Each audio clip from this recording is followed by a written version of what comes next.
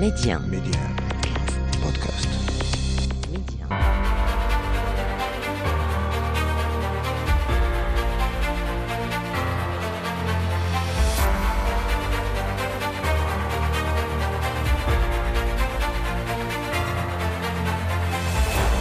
أهلا بكم إلى عدد جديد من مغرب التنمية، الموعد الذي نتابع فيه كالعادة مكانة المملكة عربيا وإقليميا ودوليا، ونتوقف فيه أيضا مع أبرز المشاريع والإنجازات التي انخرطت فيها البلاد.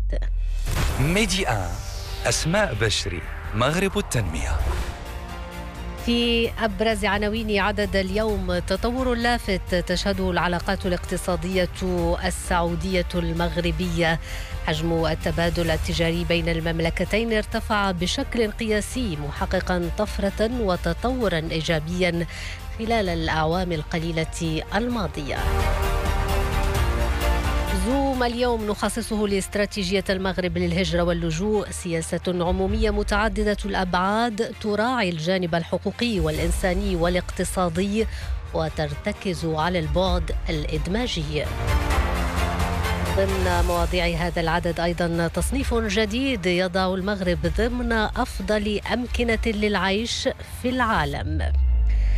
وفي إكسترا نيوز تفاصيل أحد أقوى الحواسيب وأكبرها على مستوى مراكز الأرصاد الجوية في القارة الإفريقية، الحاسوب أمطار اقتنته المملكة قبل سنتين ضمن إطار مكافحتها للتغيرات المناخية.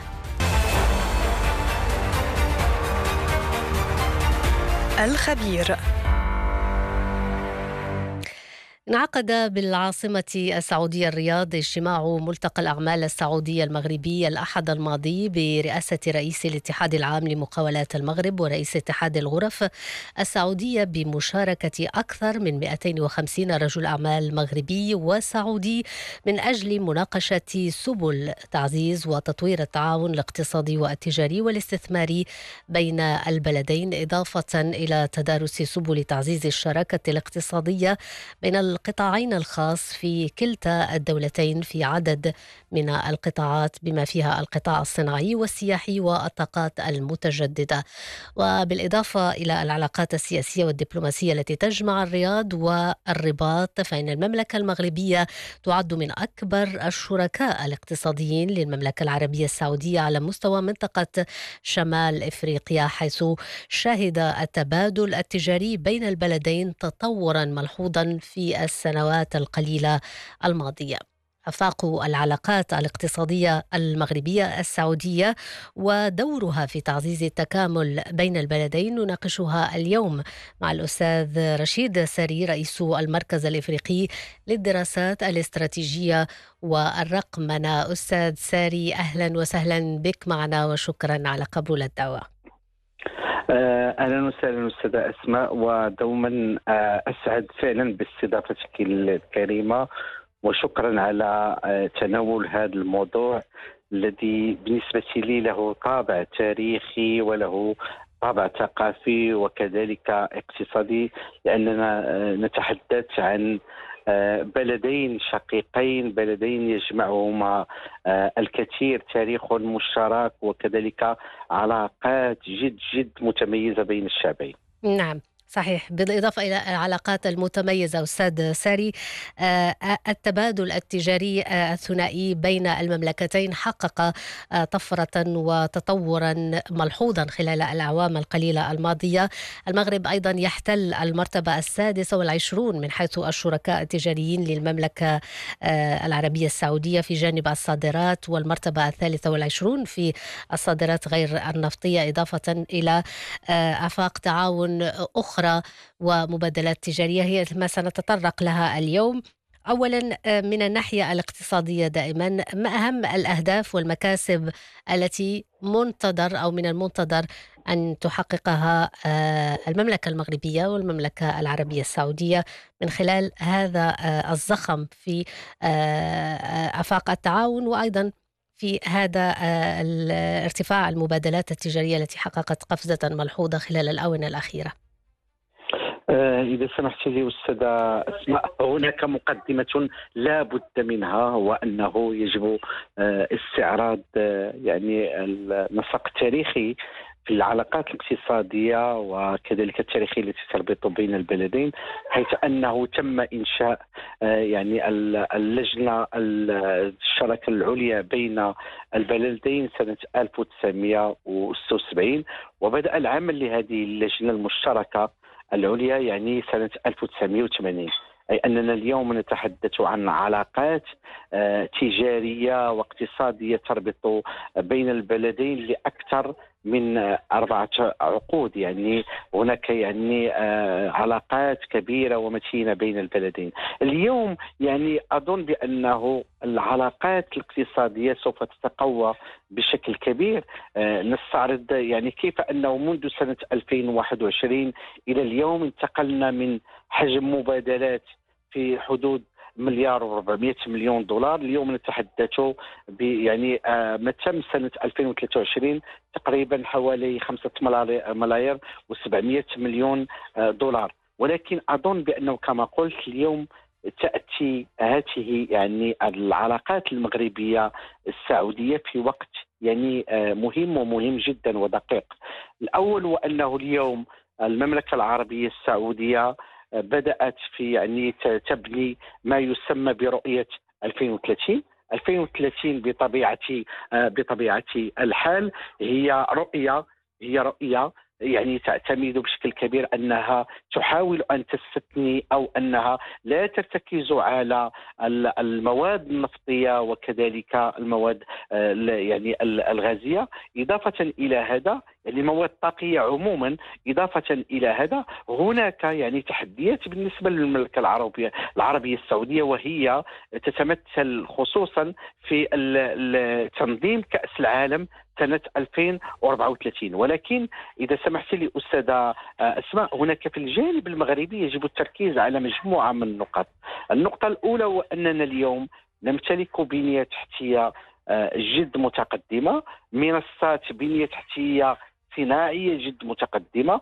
إضافة إلى أنه اليوم أصبح لنا يعني قدم كبير في الجانب في العمق الإفريقي، وهذا ما تحاول اليوم المملكة العربية السعودية أن تستغله، لأنه في الاجتماع الثنائي الذي كان بين رجال الأعمال المغاربة وكذلك السعوديين، المغرب وضع رهن إشارة الأشقاء بالمملكة العربية السعودية، رهن إشارتهم جميع الإمكانيات من أجل الاستثمار في إفريقيا. لا ننسى بأنه اليوم إذا كنا سوف نتحدث بالأرقام حول المبادلات التجارية بين البلدين لن تسعفنا هذه الأرقام، لأنه بكل صدق نحن يعني نحقق عزا في علاقاتنا ومبادلات التجارية مع المملكة العربية السعودية. ولكن كما نقول الخير أمام. الخير هو أنه اليوم مجموعة من الاستثمارات سوف تدخل إلى المغرب عن طريق يعني استثمارات في الطاقات المتجددة، عن طريق كذلك الاستثمار في المجال البحري. إضافة إلى أنه المملكة العربية السعودية هي من بين الدول التي تسعى لأن تصبح رائدة في صناعة السيارات، خاصة السيارات الكهربائية. وهي تقريبا عندما نتحدث عن دول الخليج يعني مرتبتها هي جد متقدمة. تقريبا هي من بين 3 دول الدول الخليجية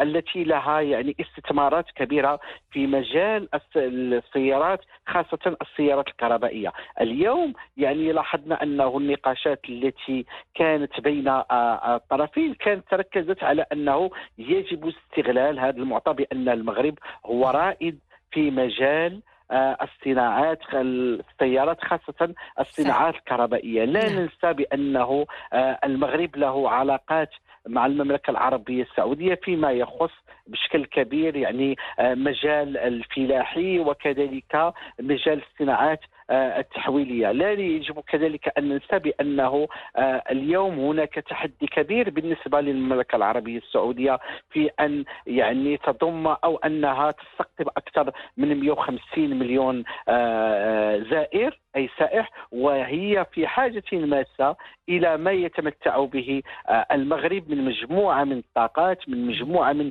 الإمكانيات من أجل تقوية البنيات التحتية داخل المملكة العربية السعودية. نعم. إذا لاحظت معي أستاذة أسماء، وأعتذر على الإطالة، أنه اليوم عندما نتحدث عن البنية التحتية، اليوم المغرب عندما يقوم بإنجاز أو ببناء ميناء الدخلة الأطلسي، فهو اعتمد على أولا أيادي مغربية، سواعد مغربية ومقاولات مغربية. اليوم يعني هذا المعطى، يعني بناء الموانئ، يمكن أن يفيد بشكل كبير المملكة العربية السعودية. اليوم نتحدث أن هناك 20 مقاولة مغربية تعمل داخل المملكة العربية السعودية، كما أنه كما جاء في تقديمك يعني 250 مقاولة سعودية تعمل في المغرب، ولكن نحن نطمح إلى أكبر من هذا العدد.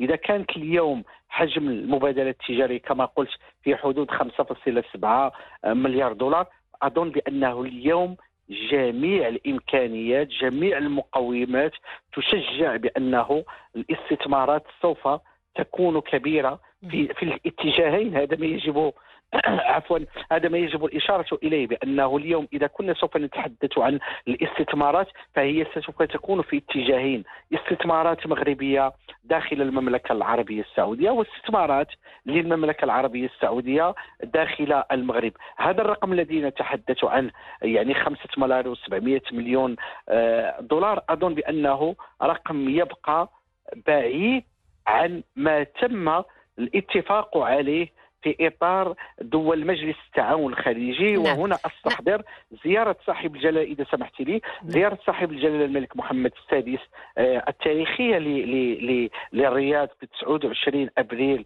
من سنة 2015، وكيف أنه تم يعني بتنسيق مع جميع دول المجلس التعاون الخليجي بأن تكون هناك يعني استثمارات، أو أنه تكون مجموعة من التعاملات الاقتصادية في حدود اتفاق استراتيجي بمبلغ ضخم، نتحدث عن 120 مليار دولار. الإمارات العربية المتحدة أظن بأنها استوعبت بشكل كبير الدرس، وكيف أنه هناك اتفاقية تربطنا وسوف يكون له يعني مجموعة من العائدات ربما سوف يكشف عنها لاحقا إن شاء الله، يعني مجموعة من الاستثمارات الضخمة والضخمة جدا. أظن بأن المملكة العربية السعودية تسير في نفس النسق، وربما أنه سوف يعني نشهد مستقبلا مجموعة من الاتفاقيات الكبيرة والضخمة بين البلدين. نعم. طيب أستاذ ساري، أشرت إلى أبرز المؤهلات التي يتوفر عليها السوقان المغربي والسعودي، ويعني أهم الفرص الاستثمارية ذات الطابع الاستراتيجي في هذين السوقين المغربي والسعودي، ومن أجل إعطاء يعني دينامية جديدة للتعاون الاقتصادي والتبادل التجاري بين البلدين. هناك خط بحري بين المغرب والسعودية يتم الحديث عنه مؤخرا، يعني يتداول مرة أخرى على وسائل الإعلام وعلى وسائل يعني الإعلام. على صعيد بناء الشركات الصناعية وتعزيز الاستثمار، ما المتوقع أن يحدثه هذا الخط البحري على المدى المتوسط والبعيد، خاصة وأنه خط يعني يعول عليه البلدان في تطوير الشراكة بينهما والارتقاء بها إلى مستوى كما ذكرت المؤهلات التي تتوفر عليها الدولتين؟ أنا أشكرك جزيل الشكر على إثارة هذه النقطة أستاذة أسماء. لماذا؟ لأننا اليوم نتحدث بأنه مستقبل المبادلات التجارية أصبح يعني يأخذ طابعا بحريا أكبر. يعني هذه النقطة الأولى، لأنه تقريبا جميع المبادلات التجارية يعني تشكل أكثر من يعني 95% من حجم المبادلات التجارية على المستوى الإجمالي وكذلك العام. لاحظي معي بأننا نحن قمنا بسياسة مينائية جد مهمة كنا نتحدث عن طنجة المتوسط، اليوم نتحدث عن ميناء الناظور الغرب المتوسطي، والذي كما أشرنا في يعني مناسبات سابقة إذا تذكرت معي أستاذة أسماء أننا قلنا بأنه الأمل من هذا الميناء أنه يربط المغرب بإفريقيا وكذلك بالعمق العربي. وعندما تحدثنا عن العمق العربي تحدثنا عن المغرب الكبير وتحدثنا كذلك عن دول الخليج.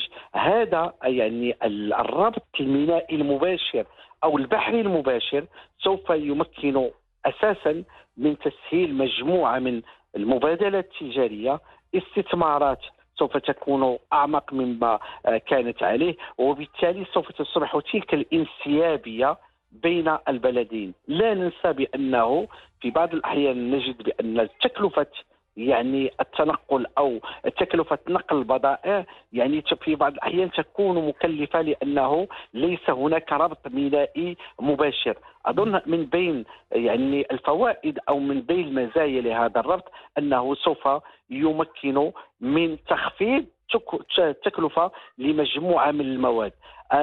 الأمر لن يقتصر فقط، وهذا يجب التأكيد عليه، لن يقتصر على المغرب في علاقته مع المملكة العربية السعودية، ولكن أكثر من هذا سوف يمتد إلى العمق الإفريقي، سوف يمتد كذلك إلى العمق الآسيوي، سوف يمتد كذلك إلى العمق الأوروبي. هذا ما يجب الإشارة إليه، أي أنه اليوم هذا الربط المينائي أو الربط البحري الذي سوف يعني يجمع بين البلدين أكيد بأنه سوف يجعل هناك دينامية في المبادلة التجارية للمغرب وللمملكة العربية السعودية مع باقي دول العالم. اليوم هناك يعني يجب الإشارة إلى هذه النقطة التي هي مهمة ومهمة جدا، بأن هناك توترات داخل يعني الموانئ أو في داخل البحر الأحمر.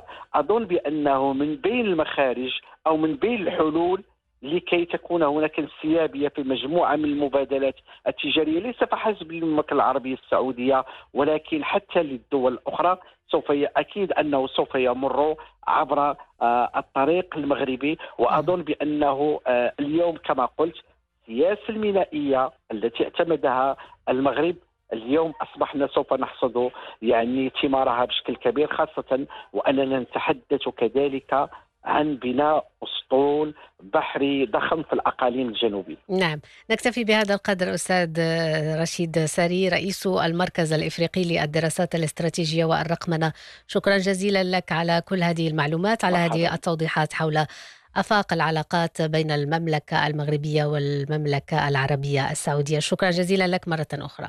مرحبا، وفي فرصة قادمة إن شاء الله بحول الله. أكيد شكرا جزيلا لك.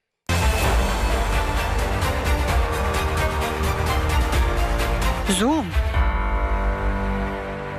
منذ العام 2013 أطلق المغرب استراتيجية وطنية للهجرة واللجوء تعد بمثابة سياسة عمومية متعددة الأبعاد تراعي الجانب الحقوقي والإنساني والاقتصادي وترتكز على البعد الإدماجي.